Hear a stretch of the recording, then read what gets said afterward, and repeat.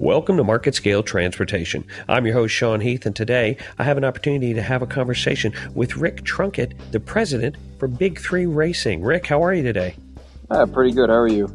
I'm doing really well. Thanks for asking. Do me a favor. Tell me about your journey. How'd you wind up at Big 3? Well, this was an idea that me and my partners had when we were actually in high school in auto tech class together.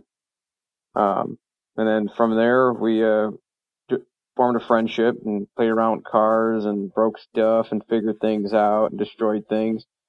We moved on to college and we went to University of Northwestern Ohio, which is like a tech school that had a high performance automotive and racing, program that we took. And me and my partners roommated there and lived together and continued our racing and car habit, I guess you could say, our hobby, where we filled up our little 2-car garage that we had at the house we rented there. And then we finished up with college, moved back with our parents and had nowhere to put all of our tools and stuff and cars and everything that we accumulated. So we rented a little building, little 3,000 square foot, industrial, I guess, unit or whatever. And, we always said we'd call ourselves Big 3 Racing, and Big 3 meaning the Big 3 automotive manufacturers, GM, Ford, and Chrysler. 'Cause that's what we liked, was American V8 muscle cars, and we started that. That was 11 years ago. So, and here we are. That you bring up an interesting word. You started out, you said, as sort of a hobbyist or an enthusiast. How successful do you have to get to where you stop calling it a hobby and you realize that you're really good at something and it's actually a career? Well, we always had that little Big 3 Racing, and I guess our technical name of the business was Big 3 Automotive, as we just did general repair and stuff like that starting out. It took a lot of learning, and this is one of those things that there's no for sure answer on anything, so you just figure it out, especially with these newer cars. I guess I'd like to say we got really serious on the performance or race car part of it probably about year 3 or 4 in business. And that's when we really started hitting it home, where we got a chassis dyno, which is a piece of equipment that allowed us to measure horsepower and torque at the rear wheels, or front wheels, or whatever, drive wheels of the vehicle. And that's when it kind of really took off. It went from, being 90% general repair and 10% of race car performance stuff to now we're at 95% race car high performance stuff to 10% repair. It was just kind of a transition. As you do more, you get a reputation for it, and, you do bigger, badder, make more horsepower, go faster, and I guess it depends on, I guess we're professionally doing it since we tried starting it, right? What's really cool is you found something at an early age that some people go maybe their entire lives and they never find it, and you found the thing that you really should be doing, and you found it in high school. That's really cool. Oh, I knew I wanted to do this since I've been 10 years old. I've been a subscriber of Hot Rod Magazine and Car Craft since I was 10. I'd make my mom sign me up for it because she got sick of buying me the magazines when we'd go to the drugstore, So I knew I wanted to do this. I had bicycles and mopeds and mini bikes, and, I always liked cars, and my current race car that I was my first car. I had it when I bought it when I was 15. Bought a car that didn't run before I bought a car that ran, which now just and then I'm old enough where I have nieces and nephews that are starting to go off to college and family, and you start realizing that it was natural for me because I knew what I wanted to do. There was never a question. It was a path that I took, and I did everything I could to take that. And to me, it doesn't feel like, well, don't you have a passion that you want to work towards? And a lot of people don't. They don't even know what they want to do when they get in high school. So I guess I'm lucky. You get to see the industry literally from the inside. You go inside the thing that is the heart of the industry, and you're able to take that thing apart, examine it, and you're able to see trends before any of the rest of us even know that those trends exist. What have you seen over the past couple of years that makes you think things are headed in the right direction? So for us, everyone's talking green, right? And then fuel economy and stuff like that. We're actually seeing, I don't want to say, I'm not saying the fuel economy because that's, but the horsepower wars that were in the muscle car era of the 60s and the 70s is like even crazier right now. All these fuel efficient and hybrid cars and everyone that people think that's going on, the manufacturers are pumping out some crazy high performing cars. And not just with American cars, the Japanese cars, the German cars, and that's what's driving the excitement around it. We see it firsthand. Like we get the brand new cars. When the Dodge Challenger Hellcat come out, we had one where we strapped it down to a chassis dyno when it was the first one in town to see how much horsepower they really did make. The new Corvette Z06 is. We have a customer with the new Dodge Demon, which is a factory car that has 840 horsepower. And the crazy part of it is that the technology that's there, these cars are able to go fast and make this kind of power, as well as meet emission standards and pretty good fuel economy. When a new Corvette still gets 25 to 26 miles a gallon cruising on the highway, that's pretty awesome. So, do you find it a challenge that you're happy to take on to take a factory vehicle and try and find a way to make it faster, stronger, or is it getting a little harder for you to take because the thing's already so powerful? Are you finding that you're getting to the limits of what can be done? No, and that is the crazy part. You know, the old saying goes is like, the engineers want it one way, and then the accountants want it another. So it's kind of like a a balance that the manufacturers have, where the engineers, this is the best way to do it, but it's not the cheapest way to do it. Whatever it is inside the engine or performance. So when we get our hands on it, we're able to pretty much use that engineer's vision of making it the best it possibly can. Upgrades with the exhaust systems, upgrades within the factory superchargers or the turbochargers. We're seeing simple modifications that could be done to these cars, and we're seeing big power increases in most cases. Because you're just taking out what the manufacturer had to put in a mainstream thing, a certain part to make it cheaper and easier.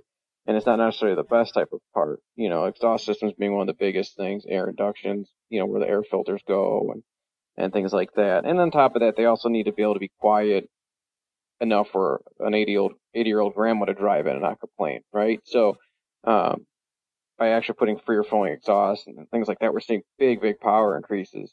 ECU reflashes, for off-road use, we're seeing big increases, 50, 60, 80 horsepower with the factory's rating with the very simple, modest modifications. They could always be better. We have not seen a car yet that's came through the doors that has been the biggest, best, high-performing car that couldn't be better. It's kind of cool that somebody brings something in as a challenge to you and you get to say, okay, fine, I'll take that challenge. Oh, for sure, for sure. It's pretty cool tearing a brand new car apart.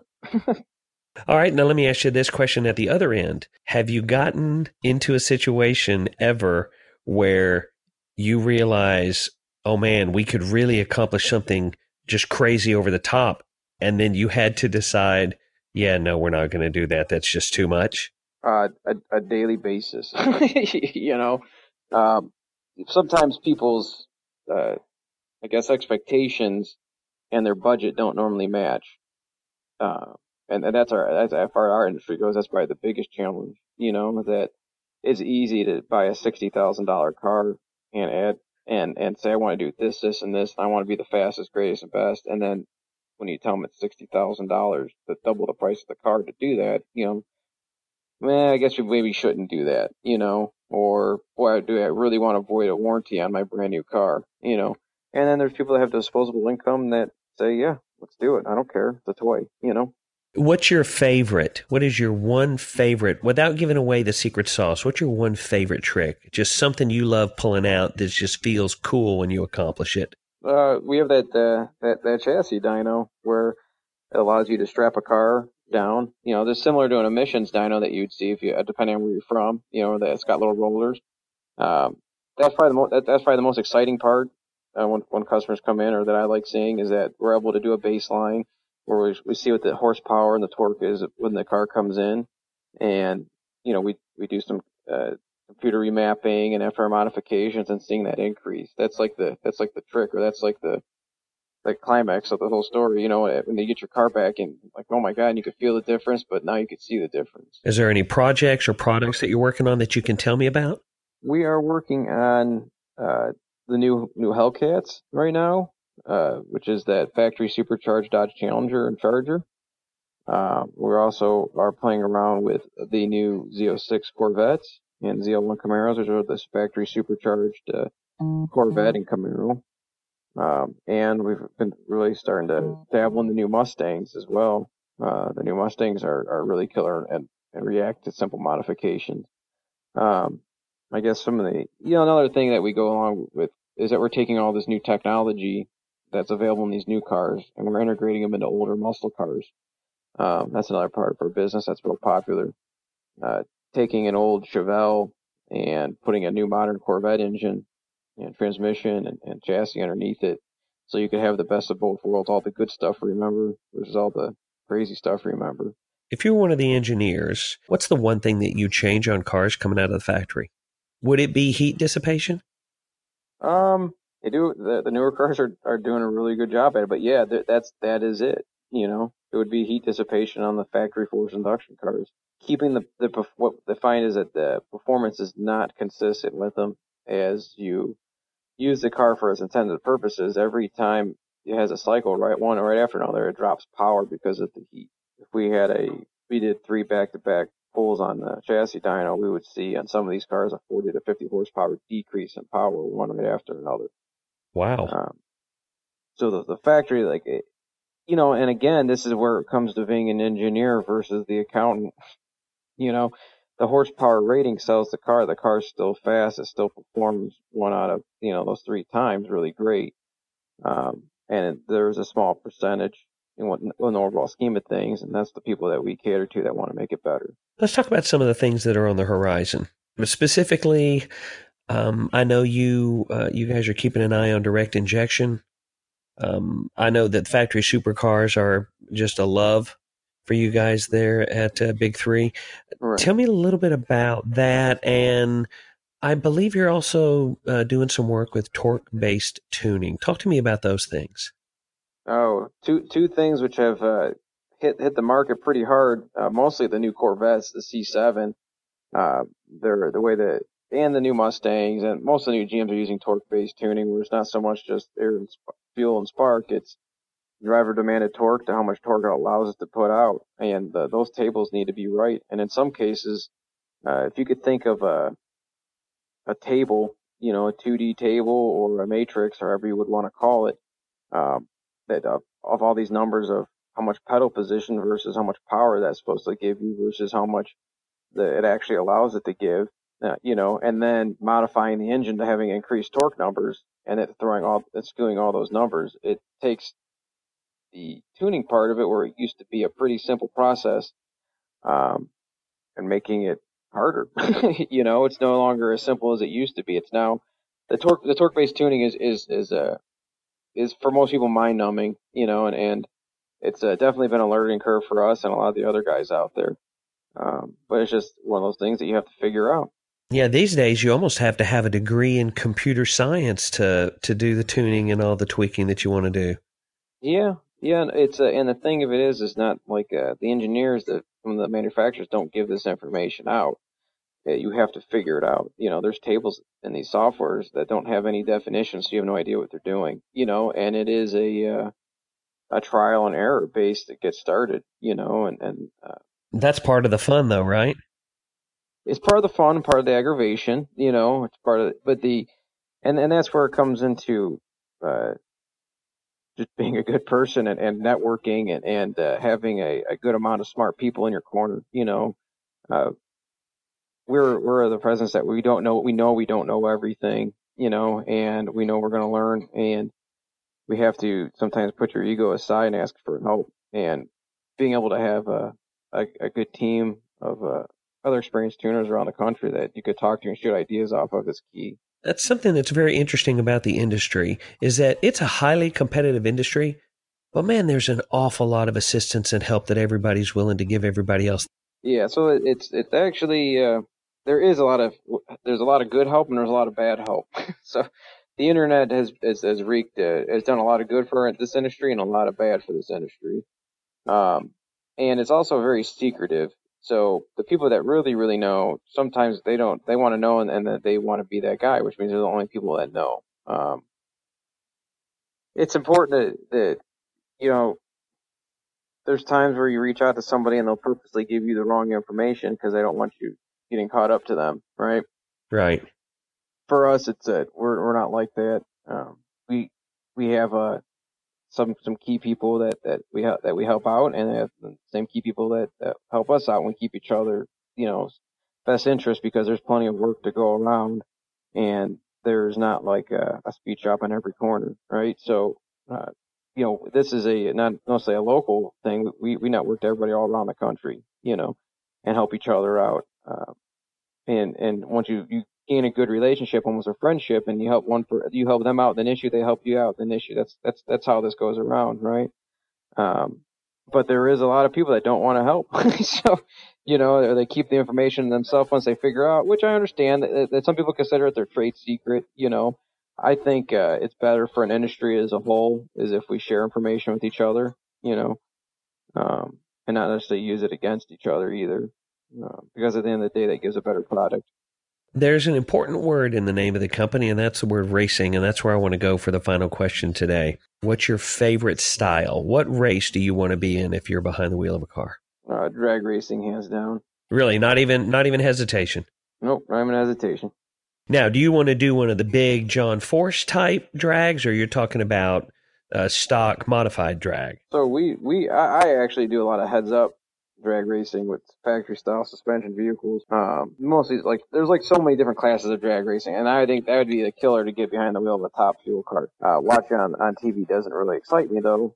But being up and personal, what we do is it's run what you brought and hope you brought enough, and you're limited by the size of the tire and your ability to make that car with a whole lot of horsepower make it down the track. And that's the type of racing that interests me. That's the most exciting to me, because that tire and the driver is the deciding factor, not so much. And obviously money and technology and everything goes through it, but you really have to think outside the box and try different things to fit within these rules and make the car go really fast. It's an exciting time right now to be involved in that type of racing. There's a lot of cool stuff going on. When's the last time you actually ran out of gas in your personal car just driving around? How long's it been? Probably a year. So probably a year. I'll cut that out. I won't let anybody know that happened to you, because I don't want to throw you under the bus like that. Yeah, for sure.